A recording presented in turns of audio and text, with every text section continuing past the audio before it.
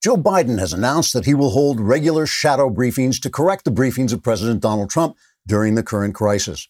So, for instance, when Trump holds a briefing to announce measures to soften the crisis's blow to the economy, Biden will hold his shadow briefing to announce that he can remember when Americans would all sit together around the record player and say the Pledge of Allegiance to Franklin Roosevelt, unless they were black and then they had to sit somewhere else, and that was wrong, and he opposed that, or maybe he was for it. He can't remember anymore, but anyway, it was a different time, and we need to pull together like that again and not let Richard Nixon tear us apart, or whoever it is.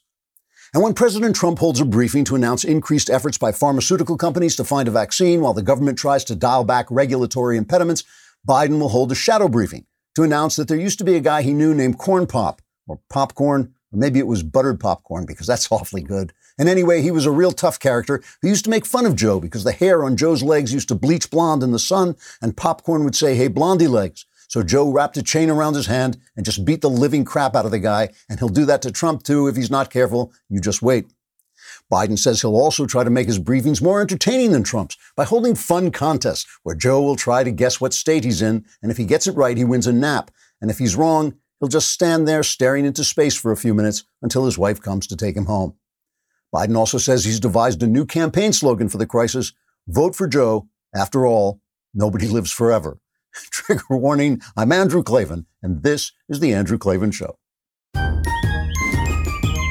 feel hunky-dunky, life is tickety-boo. Birds are winging, also singing hunky-dunky-doo. Ship-shaped, ipsy-topsy, the world is zippity-zing. It's a wonderful day, hurrah, hooray! It makes me want to sing. Oh, hurrah, hooray! Oh, hooray, hurrah! All right, let's take stock and try to figure out where we are here. Throughout the West, governments are shutting down their economies because their computer models are predicting such a large number of virus cases that it would overwhelm medical facilities. Some places it already has. They're trying to make the disease spread slower so the hospitals can handle the cases, and that makes sense. But whatever measures governments take, they're going to have a damaging effect on the economy, which also will increase the store of human misery, possibly by a lot. And that also needs to be taken into account. The problem is the emotional power of imagined deaths is stronger than the emotional power of imagined economic depression, which makes everyone skew their decision-making towards safety rather than productivity. It's also good politics, as no one wants to be accused of putting money above human life. But of course, that's not necessarily the best thing. A crashed economy can destroy lives in so many ways that are hard to calculate. It's worth measuring the effects of the cure against the effects of the disease, and our response depends on what the numbers are. Here's the thing. We don't know what the numbers are. We're still not sure of the percentage of people who die from the disease because we're still not sure how many people actually have the disease, so we can't calculate the percentages. And also percentages spike and they fall at different times. There have been moments when flu was killing almost 8% of the people who got it, but on average it's 0.1%. The numbers out of Italy seem very bad, but they're a very unhealthy society. Some years they actually lose more people to flu than we do. And their record keeping sucks. They're counting traffic deaths as part of the coronavirus fatality rate. The Russian and Chinese are complete liars, and you can't trust them, and that's true also of NBC News, which runs propaganda from China as if it were true, and the New York Times, a former newspaper, which is running hyper-emotional individual stories guaranteed to spread fear without increasing our store of information. Everywhere we turn, good information is hard to find. I got an email over the weekend from a friend of mine. He's in one of the more mathematical sciences, and he uses computer models a lot. He's been right about a lot of things in the past, especially debunking climate hysteria. I've used him before without mentioning his name.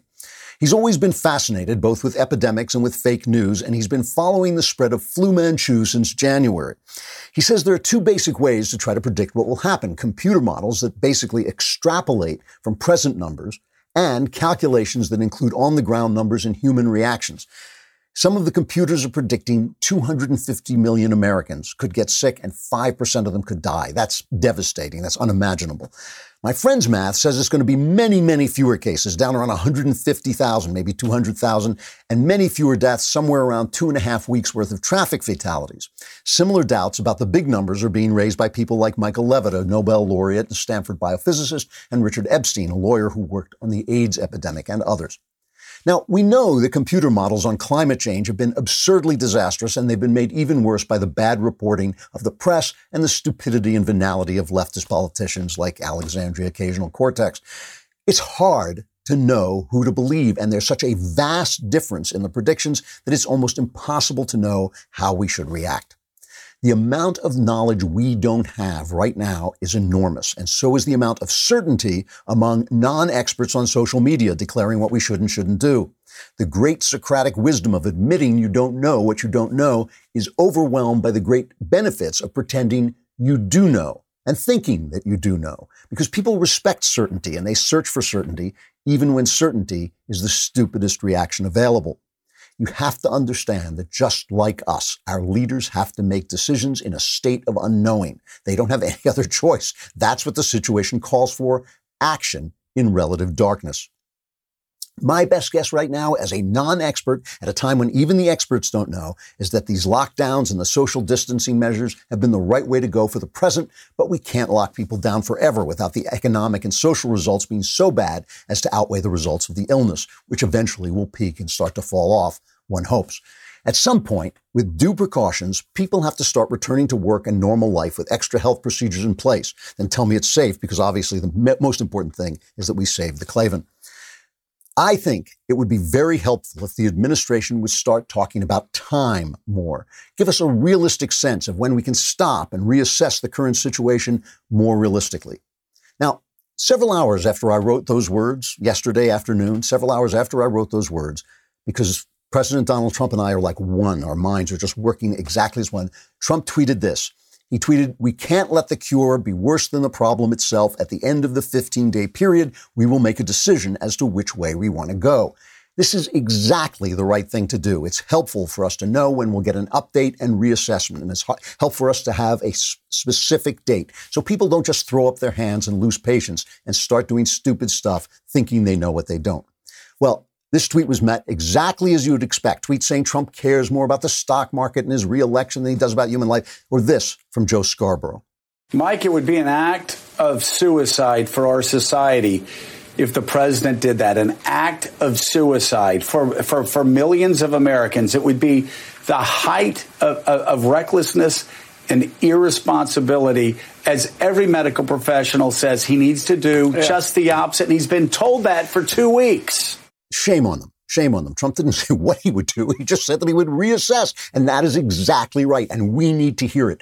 Loudmouths telling us we're going to be locked down for a year and a half should be tarred and feathered. They don't know. And the damage from that would be incalculable. So Trump is doing the right thing. He's proceeding as he should. As for we, the people, our first job is dealing with our loved ones and our emotions.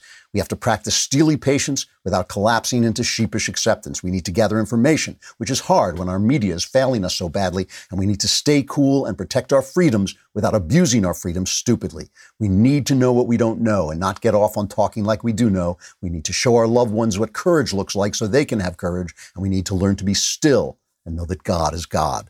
I've lived through a lot of bad history, presidential assassinations, nationwide riots, wars, 9/11, and that YouTube song about it being Friday. This is genuinely a tough situation, but it will pass. And I think it's going to pass sooner than we fear. What's going to matter in the end is how we behave during the worst of it. This is when we learn who we are and whom we can trust. So let's talk for a moment about Tecovas boots, because as soon as I get out of here, I'm going to start to show people my beautiful Tecovas boots. I want them to see them. Tecovas cowboy boots are handmade with high-quality, full-grain leathers by world-class boot makers. I've had a chance to wear them exactly once. They're built to be comfortable right out of the box and for every occasion, at home, in the office, and out on the town. With tons of timeless styles, Tecovas are designed to be as fashionable 50 years from now as they are today. And Tecovas cuts out the middleman and sells direct to you at an honest price. It's truly amazing at this level of quality. They really are beautiful. I haven't worn cowboy boots before, but these are so comfortable and they look so great. I definitely will wear them as soon as I can get out of here. So do what I did. Get yourself a pair of Tecovas cowboy boots today at tecovas.com/Klavan. That's TECOVAS.com/Klavan, tecovas.com/Klavan. I know what you're saying. You're saying Tecovas. Anybody can spell Tecovas. How do you spell Klavan? And there are no E's in Klavan. All right. Scott Gottlieb, he's the doctor who was at the FDA, and he's been following this and working with Trump. And he says, he says our testing abilities are ramping up. He says exactly what I just said, that we're going to be able to reassess shortly. This is supposed to get very bad in the next 2 weeks as the numbers come in and as the peak spread begins. It's already very bad in New York. We're going to see this stuff spreading, and it's going to be scary, and people are going to get scared, and people are going to sell you fear like the New York Times, who want you to be afraid because they want power to increase in the government, and they want themselves to have power, and they're manipulating you, and they're doing a very bad thing. However, Gottlieb says our testing abilities are ramping up. He wrote in the Wall Street Journal today. He says if the worst numbers appear, they're going to appear in the next 2 weeks, and Trump is right, exactly right. That's when we should reassess. He says by the end of next week, we'll be able to test 75,000 people a day, which will bring us to the point where we can start to do what South Korea did, which is test people, know who can go to work and who can't, know who can get out and who can't. And some of these tests apparently can get results in 45 minutes. So we're ramping that up. It's a really important part of dealing with this. So the state we're in, see, and this is the stuff the computer models, they can't test. The computer models just extrapolate from what they've got. They're just extrapolating numbers. And that's why they'll tell you that the tide is going to come in and wash your city away, when really what the city is going to do is take steps to make sure that doesn't happen. And that's what's happening now. And obviously we need a vaccine. Here's Gottlieb talking on Face the Nation about that. Well, I think it's going to be a slow transition. I think that the epidemic right now that's underway is probably going to peak sometime in April, probably late April, and tail off into May and June. And hopefully transmission will be broken off in July and August. We need to plan for what we're going to do in the fall to prevent another epidemic and outbreak. But life's never going to be perfectly normal until we get to a vaccine. We're always going to have to implement some measures, but they could be case-based measures where we look at individuals and screen very aggressively for the virus and quarantine and isolate individual people rather than quarantine mass populations. That's what we need to get to. That's going to be a transition, but we can get there. There is a light at the end of this tunnel. So again, he's talking about what is happening. This is stuff that computer models can't talk about. Once there's a vaccine, obviously that's going to make all the difference in the world, and they're rushing it, and they're also dialing back some of the regulations that keep things from happening. Our regulations have been so stupid that even people with fatal diseases that were going to kill them in short order, have had a difficult time getting experimental drugs because they say it's dangerous. That's the way government operates and the way they think. It's crazy. Meanwhile, the Democrats have really shown themselves to be, I said the other day that Nancy Pelosi is not a monster. I hope that's right, but she really acted badly. The Democrats and the Republicans have been working on a bipartisan bill to help businesses get through. And that's really, really important, obviously. And they were in the various work groups doing bipartisan stuff and working very well in a bipartisan way and moving forward with a package that looked good. The economic people were saying, yes, this is what we need. This is what's going to get us through this. And it was expensive, but it was going to get us through this.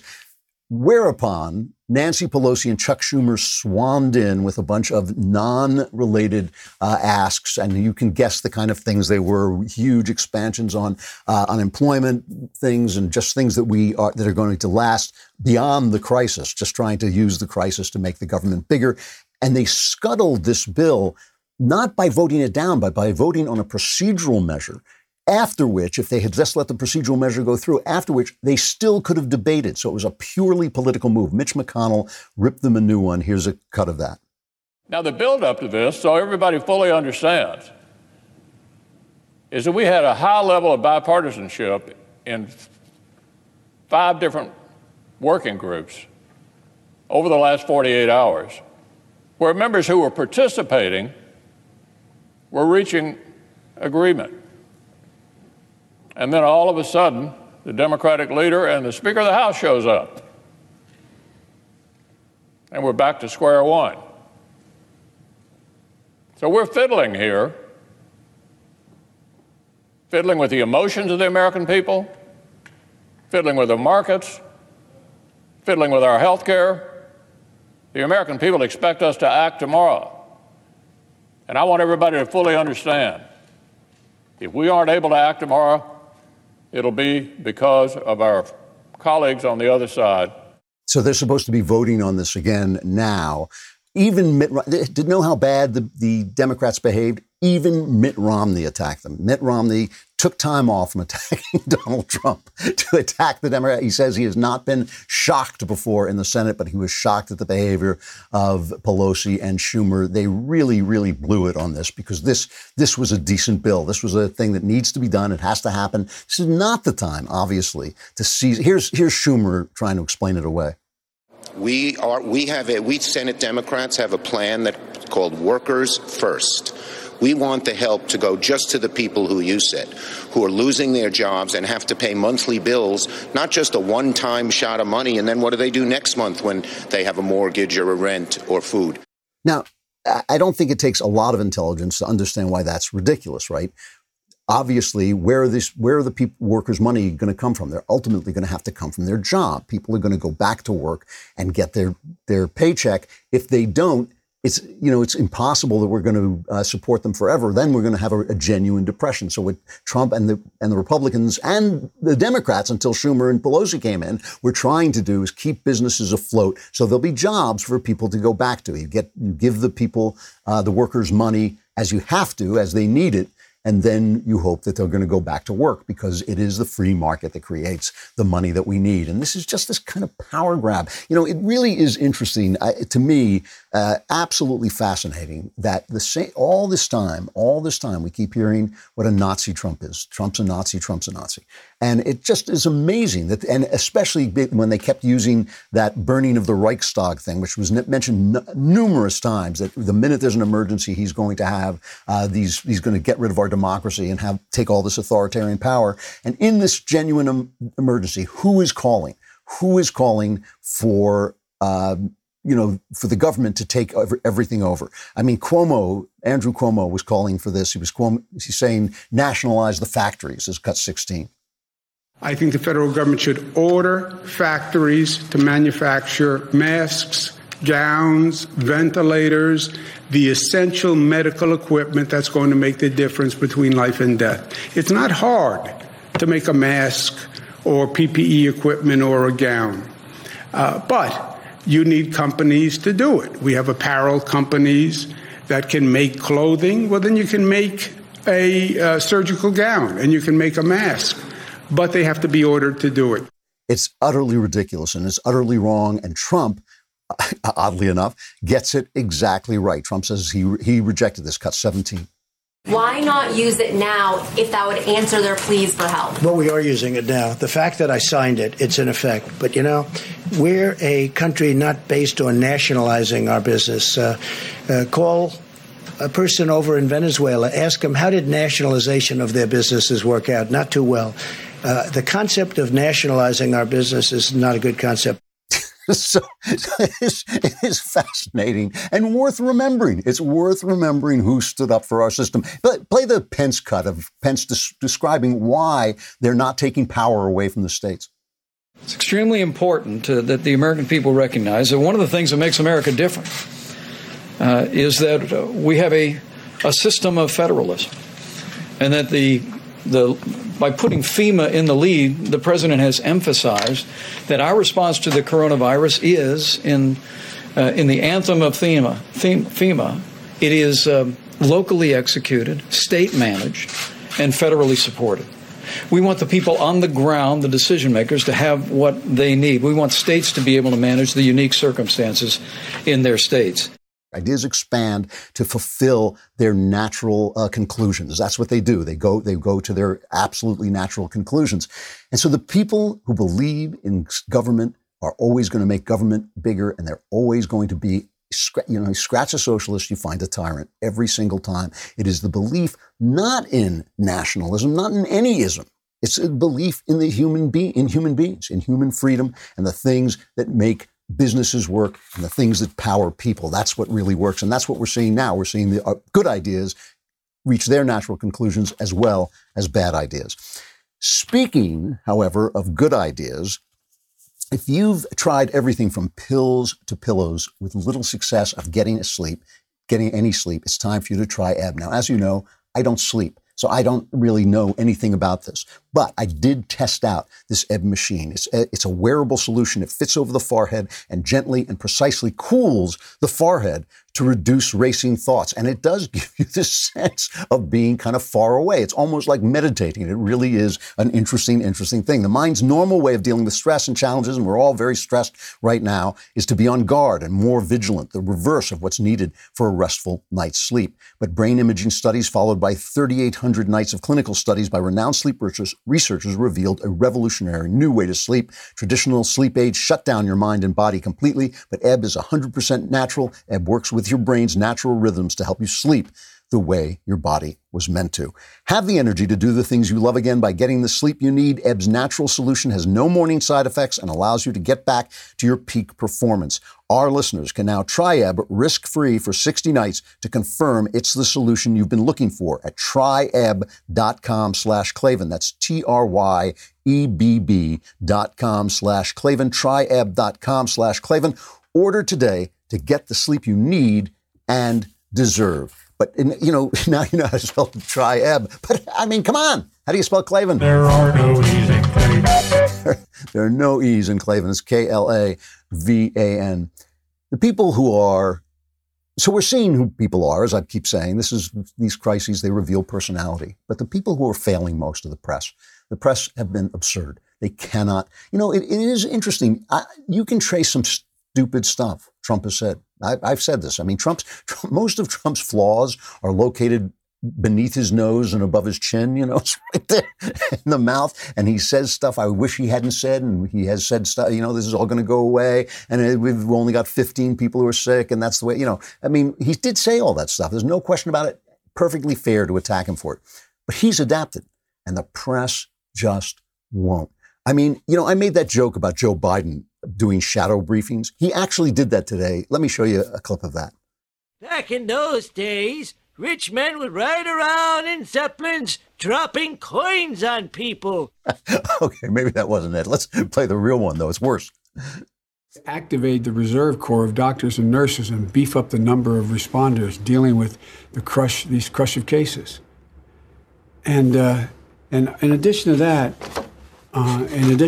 we have to make sure that we. He's gesturing. You can't know why he's gesturing to the people. Help me out here. Give me some. I'm lost. I've lost my. Oh my goodness! So these are the guys that and Bernie Sanders is saying we need new thinking. New thinking. He hasn't had a thought since 1932. That's the guys they're going to offer us instead. So Trump has said things he has, but he's adapted. But the press just wants him. So Trump got in a fight with Peter Alexander from NBC. Or as we call it, the Wuhan News Network. And I want to play the clip that's going around. There's a clip that is the clip that's going around, which is cut 5, okay? Because Trump just blasted Peter Alexander after he asked what seems like a kind of a harmless question. What do you say the Americans were scared, though? I guess nearly 200 dead, 14,000 who are sick, millions, as you witnessed, who are scared right now. What do you say to Americans who are watching you right now who are scared? I say that you're a terrible reporter. That's what I say. Go ahead. I think it's a very nasty question, and I think it's a very bad signal that you're putting out to the American people. The American people are looking for answers, and they're looking for hope. And you're doing sensationalism, and the same with NBC and Comcast. I don't call it Comcast. I call it Comcast. Let me just for whom you work. Let me just tell you something. That's really bad reporting. And you ought to get back to reporting instead of sensationalism. Let's see if it works. It might and it might not. I happen to feel good about it, but who knows? I've been right a lot. Let's see what happens.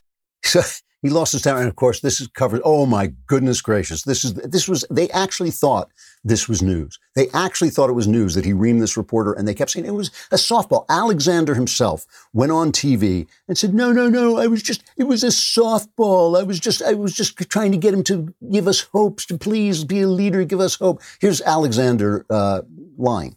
There was a moment, you and I are baseball fans, we call it a softball. It was trying to provide the president an opportunity to reassure millions of Americans. We're witnessing the death toll now approach 200 and the number of those who have already tested positive for COVID-19 approaching 14,000 or surpassing it. What he would say to Americans who were scared. The president, as you witnessed instead, took it out on me and said that I was a terrible reporter. I mean, clearly this was an opportunity for him to be positive and to be uplifting, optimistic as he likes to be. You're a lying dog-faced pony soldier. If Joe Biden hadn't said it, I was going to say exactly that. Joe took the words right out of my mouth. He is a lying, dog-faced pony soldier. Whatever the hell that means, that's what he is. Because here's the context, okay? Before, when Trump was saying it might work and it might not, you heard that? It sounded like he was just asking to give Americans hope. But play what went on before this. Oh, wait, let's stop before you play it. Let me just explain for those of you who are trying not to watch the news. I understand that. There's a drug out. It's a drug that's it's a combination of drugs used to treat malaria. It has a very hard name to pronounce. It doesn't matter. Trump has been saying, hey, this looks like it's got some promising results. And Fauci's been saying, well, hold off. And they're making it look like Fauci is saying, Trump is lying. He's covering it up for Trump, and Trump is lying. And all Trump is saying is there's been some hopeful results. There have been some hopeful results. And a lot of people are reporting from the front lines. I've been reading this saying, yeah, we're getting some good results with this. One guy we had in the Daily Wire who said, I was dying. This thing saved my life. So, it's getting hopeful reports, and Trump has brought this up. Alexander was hectoring him about that before this began. Here it is. Is it possible that your impulse to put a positive spin on things may be giving Americans a false sense of hope? No, I don't think so. The preparedness right now. No, I don't think so. I think that I think it's got the not yet approved drug. Such a lovely question. Look, it may work and it may not work, and I agree with the doctor what he said. May work, may not work. I feel good about it. That's all it is, just a feeling. I'm a smart guy. I feel good about it, and we're going to see. You're going to see soon enough. So in other words, he was accusing Trump. He was, it really is aggravating to watch that guy come on TV and just lie about what he was doing, that it was a softball question. It wasn't a softball question. He was accusing Trump of giving false hope. He was accusing him of contradicting what Fauci was saying, which he wasn't. He was saying, I got a feeling about this. I'm an optimistic guy. And there have been good reports about this. They really have from the front lines. Obviously, it's not a panacea, but even Gottlieb in the Wall Street Journal was saying, yes, we have seen some good results from this. So that's all he was saying. And Alexander was saying, you're giving people false hope. And then he went on and said, but what are you saying to people who are scared? Well, if you're giving them false hope and they're scared, that's when he went off on him. And he is a lying dog-faced pony soldier when he says he was just throwing him a softball. Just not true. Andrew Cuomo, who's obviously maneuvering to 2024. He's obviously going forward, I think he's making Biden look bad because he is a much more intense guy. I think he's like a really, really bad guy, Andrew Cuomo. But anyway, he's maneuvering for 2024, trying to look good. He gave a press conference where he talked about the same drugs. He talked about the exact same drugs and how they're having some good trials, getting some good results on the front lines. Here's Brian Stelter, Dan Rather, and who's the other one? Woodward and Bernstein, Carl Bernstein, discussing that press conference. Real leadership of the kind the President of the United States should have provided to the American people throughout this crisis and has not. On the specifics, the governor wants the Defense Procurement Act not only invoked but used to compel American manufacturers to give the country, the hospitals, the healthcare system, what it needs. He's been very eloquent about this. He and the other governors, and Larry Hogan, who's chairman of the National Governors Conference, Cuomo is vice chairman, they are showing the kind of leadership that we need in this country. We are fighting the fake news. It's fake, phony, fake. It's amazing to me. It is just amazing to me. Cuomo was saying the same thing, except for the fact that Cuomo wants to nationalize business. He wants the government to take over business. And you don't need me to tell you this, that if it happens that people like my friend who say this is not going to be anywhere near as bad as the computers are saying it is, if they turn out to be right, anything that Trump has done is going to have been too much. I mean, there's no way Trump can come out of this a winner. They've got him in this kind of whipsaw where if he does a lot, then he's doing too much. And if he doesn't do enough, he's not doing enough. I mean, it's just utterly absurd. Trump, like everybody, is moving in the dark. They're getting the information as fast as they can. They're acquiring the information and they're trying to adapt. Which people do you think are going to adapt better? People like Trump or people like the press who keep doing the same damn thing over and over and over again? Let's just take at least a look at Trump doing what I think he should do, which is being as upbeat as he can while being as realistic as he can. This is clip 1. I want to say that I know that this is a challenging time for all Americans. We're enduring a great national trial, and we will prove that we can meet the moment. I want to assure the American people that we're doing everything we can each day to confront and ultimately defeat this horrible, invisible enemy. We're at war. In a true sense, we're at war, and we're fighting an invisible enemy. Think of that. For those of you who are feeling alone and isolated, I want you to know that we are all joined together as one people, eternally linked by our shared national spirit. We love our country, a spirit of courage and love and patriotism. No American is alone as long as we are united, and we are united. We're very united. People are saying things now that 3 weeks ago, they didn't talk that way. We're very united. I mean, is that going to get any play? Of course not. It's not going to get any play. They're not going to let him look like the president or anything. They're not going to put that stuff on. That's on they got that off C-SPAN. That's where it's going to. The press.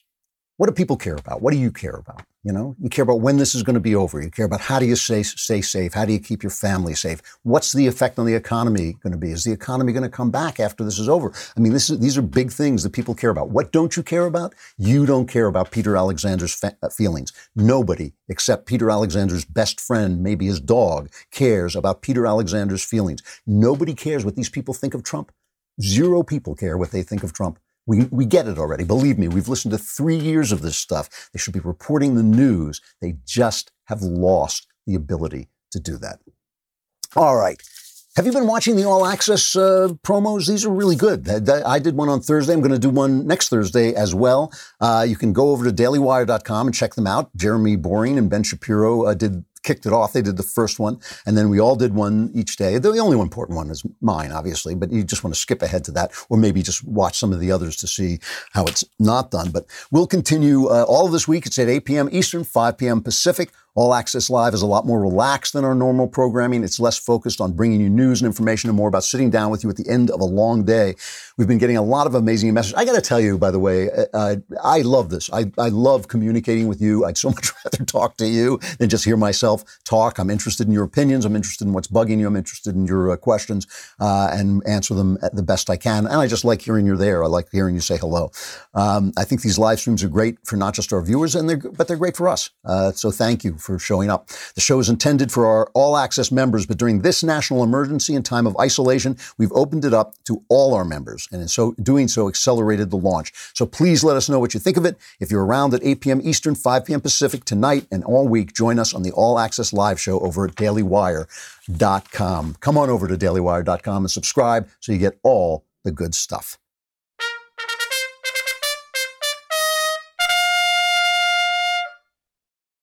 So let's talk about Trump a little bit, because I'm not here to blow smoke. I mean, if he's, I've said he's said some dopey things, but it seems to me that he is doing as good a job as anyone could do in the current situation. The only other path he could possibly take is not do any of this and just let the disease take its course. It seems that would be a disaster. Everybody is saying that would be a disaster, that would overwhelm our systems. So it seems like he's doing the only thing. Remember that a lot of the shutdowns we're getting in New York, Illinois, and LA, those are state decisions, and those are the hot spots. Those are the places where things are worse. So you do want a state-by-state reaction, because it's going to be different in places like Montana, where there are 6 people in a lot of territory. It's going to be a different situation than it is in New York, where everybody's packed densely onto this little island. So Biden is, one of the things that, like, Biden has been like Waldo, but he has been sending out his representatives to attack Trump. And he sent out Ron Klain. Now, if you don't remember Ron Klain, Klain was the chief of staff to Biden. And I think before that, he was the chief of staff to Al Gore. And he also coordinated the Ebola response. So they've put out an ad of him attacking Donald Trump. I want to make sure we get the right Klain thing. It is it's the one, cut 15. Word on how things got so bad. The coronavirus that's been spreading around the world started spreading in January of 2020. Some countries acted quickly. What did President Trump do? He downplayed it. It's going to disappear. One day it's like a miracle. It will disappear. Trump's slow response to this crisis is no surprise. Back in 2015, when I finished serving as White House Ebola Response Coordinator, I urged President Obama and Vice President Biden to set up a permanent White House Pandemic Prevention Response Office so we'd be ready for the next one. They did, and that office was doing a great job. But in 2018, Donald Trump abolished that office. All right. So first, I love these guys. First, the reason I love politics is because corruption makes me laugh. First, let's take a look at what Klain himself was saying in February, all right, a month after this thing got started. This is Klain doing an interview in February. Leading medical experts didn't know what existed 6 weeks ago. And so there's just a lot of uncertainty about the basics, uncertainty about how infectious it truly is, how much it's going to spread, how much it's spread already in China, how much we should expect it to spread outside of China. Doubts about how lethal it is. What will the fatality rate, the rate of serious illnesses wind up being? So what I'd say is I think we have reason to be concerned. I think there's reason for the U.S. to be more aggressive in the response than what's been mounted so far in many respects. Reason to be prepared for something, but I think no reason yet to be fearful, no reason to really panic or anything like that. I just think there are just a lot of unknowns about this virus and what its path's going to be. So no need to he's saying no need to panic. Absolutely, everything's fine.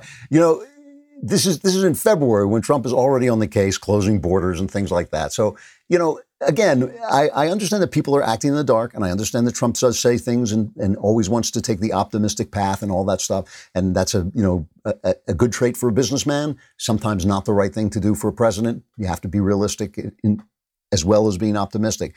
But obviously, people didn't know. So Matt Margolis at PJ Media, he's put together what he calls the top 10 lies about President Trump's response to the coronavirus. And I won't read it, but I'll just go through it. Number 10 was that Trump downplayed the mortality rate of the coronavirus. And this is the idea that Trump says it wasn't going to be bad. When he went on Hannity, remember, he said, I think the 3.4% death rate is really a false number. And Trump was almost certainly right about this. He wasn't downplaying the mortality rate. He was talking about the fact that without the testing, we think there are fewer cases than there are. So the percentage is going to get lower as the more cases come in. And it has hovered around 1%, which is still 10 times, I think, is it right? Yeah, 10 times worse than the flu. So it's bad. It's not a good thing. But still, we don't even know if that is going to be true because these things do peak at certain times. We don't know what it's going to be like over time. And we don't know what drugs they're going to find that are going to help and what's going to help. Another lie. Trump lied when he said Google was developing a national coronavirus website. I didn't cover this because it was so stupid. But he said, I want to thank Google. Google is helping to develop a website. It's going to be very quickly done, unlike websites of the past, to determine whether a test is warranted and to facilitate testing. Google confirmed this in a tweet after Trump's remarks, but the media seemed intent on calling Trump's claim false. HuffPost literally called Trump's claim a lie because the site was actually being developed by a subsidiary of Google's parent company. I mean, this is the way the press is operating. And so, and think about whether that, again, they have the right to criticize Trump. Of course they do. They have the right not to like him. They have a right to do all those things.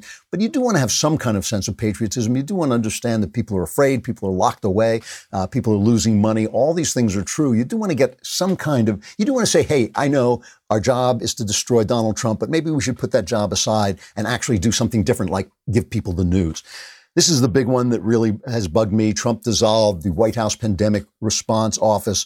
Obviously, I read on the air that there was a Washington Post ran an opinion piece that's by Elizabeth Cameron, who ran the White House Pandemic Office under Obama, alleging that Trump had dissolved the office in 2018. And this claim was thrown around by everybody. But in fact, what he did was he consolidated 3 different groups, which was saving money and and making it more efficient. So it was completely untrue. The Washington Post did run an article correcting that. But of course, the lies go out to millions. The corrections go out to thousands. Another one, Trump ignored early intel briefings on possible pandemic. WAPO, again, was the source of this, another bogus claim when they reported that intelligence agencies warned about a possible pandemic back in January and February, and that Trump failed to take action. It was fake news. The Trump administration had been aggressively addressing the coronavirus threat immediately after China reported the discovery of the coronavirus to the World Health Organization. In actuality, in addition to implementing various precautionary travel restrictions, the administration fast-tracked the use of testing kits. In actuality, it was Trump's critics who weren't taking the coronavirus situation seriously. Joe Biden, I remember this, he even accused Trump of fear-mongering and xenophobia for his travel ban. I mean, this is, it amazes me. What I love about this is these guys are like psychopaths. They do these horrible things. The press does these horrible things. And then when they're attacked and when Trump goes off on them, it's like, he's us. You're attacking us, who everybody loves. When you attack us, you attack the First Amendment. They're liars. They're liars, and they have an agenda, and that's what they're selling. Another lie, Trump cut funding to the CDC and NIH. That's not true. He increased funding. And Trump muzzled Dr. Fauci. Obviously, Fauci himself said this is not true. He says, I've never been muzzled ever, and I've been doing this since Reagan. He said, I'm not being muzzled by this administration. And obviously, he's not. He's gotten up and sometimes contradicted something that Trump said, or at least said it differently. Not only is he not being muzzled, Trump is obviously listening to him. Another one, Trump told governors they were on their own. We covered that. That was an amazing thing where Trump said, it's faster to go to the source to get the medical equipment you need. So go there yourself and we'll back you up if you can't get them there. But it would be faster if you get them yourself. And they just said, they cut all that out, just said, get it yourself. And of course, again, they issued corrections, but the lie goes out to millions. The corrections go out to thousands, and they know it. They know it.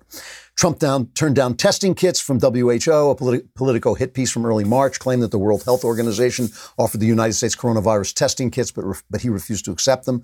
Also not true. There were no discussions between WHO and CDC about who providing COVID-19 tests to the United States. And the big one, of course, is that Trump called the coronavirus a hoax. AOC said this on Jake Tapper, repeated this lie. He never said it. He said that the way the press was treating it was a hoax, the way the press was trying to use it as his Katrina, his big downfall. And that's what they've been trying to do. Trump has gotten it right. He's right. Trump has gotten it right more often than people give him any credit for. He's doing a good job. All right, a final reflection, and this is, I think, the most important thing of all. What do we watch on television while this is going on, while we're locked away? Interestingly, they're releasing a couple of first-run movies that would be in the theater, and they put them on pay-per-view and on Amazon Prime. They're $20, which is expensive, but if you're watching with your spouse, that's $10 for a first-run movie, so not as bad. My wife and I watched The Invisible Man with Elizabeth Moss. This is by Lee Winnell, who is a talented guy. He's written a lot of good horror stuff. I think he wrote Insidious, which was kind of scary, and he wrote, what did he write? He wrote Dead Silence, Insidious, and Insidious Chapter 2, and he's made this film, The Invisible Man. Elizabeth Moss, really good performances. Elizabeth Moss, she plays a girl who has escaped from an abusive relationship, and then the guy allegedly kills himself. This is early on in the picture, and now she claims he's come back and he's invisible. Here's a quick clip. He has figured out a way to be invisible. You know exactly what I'm talking about. He's not dead. I just can't see him. Okay. Now, I agree with you. Adrian was brilliant. But it wasn't because of anything he invented. It was how he got in people's heads. You think about it. He came up with the perfect way to torture you, even in death. So it's a beat-by-beat thriller. It's nothing really original. It has two really good scenes in it that are above grade, but mostly it's just a real good programmer, kind of a B-movie, but really well done and very fun and exciting and not too scary, so my wife would watch it, which I appreciated. And it's uplifted by a lot of star power. Elizabeth Moss is excellent. As you see there, she plays the part really well because she's not like complete, she's a personality who has been almost destroyed by this guy. And she plays it like that. She plays it that she's really hurt. And she plays, when she's talking, she looks crazy. So even you wouldn't believe her, which is really good. The guy who's sitting next to her, if you're watching the clip, the black guy is named Aldous Hodge. He's terrific. I mean, he has very tough to be kind of the male presence in a female-led drama. You know, it's very tough not to look kind of second-rate and weak, but he really plays this part well. And Storm Reed, who was in another picture called, I think it was called Don't Let Go. Plays the young girl, Aldous Hodge's daughter. Terrific actress.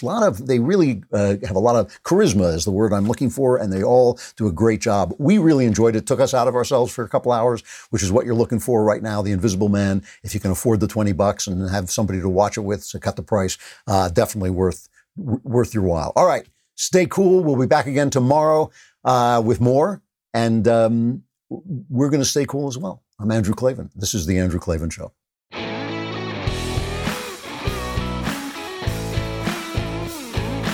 Hey, if you enjoyed this episode, don't forget to subscribe. And if you want to help spread the word, give us a 5-star review and also tell your friends to subscribe too. We're available on Apple Podcasts, on Spotify, wherever you listen to podcasts. Also, be sure to check out the other Daily Wire podcasts, including The Ben Shapiro Show, The Matt Walsh Show, and The Michael Knowles Show. Thanks for listening. The Andrew Klavan Show is produced by Robert Sterling and directed by Mike Joyner. Executive producer, Jeremy Boring. Technical producer, Austin Stevens. And our supervising producer is Mathis Glover. Assistant director, Pavel Wydowski. Edited by Adam Sayevitz. Audio mixed by Robin Fenderson. Hair and makeup is by Jesua Alvera. Animations are by Cynthia Angulo. Production assistants, McKenna Waters and Ryan Love. The Andrew Klavan Show is a Daily Wire production.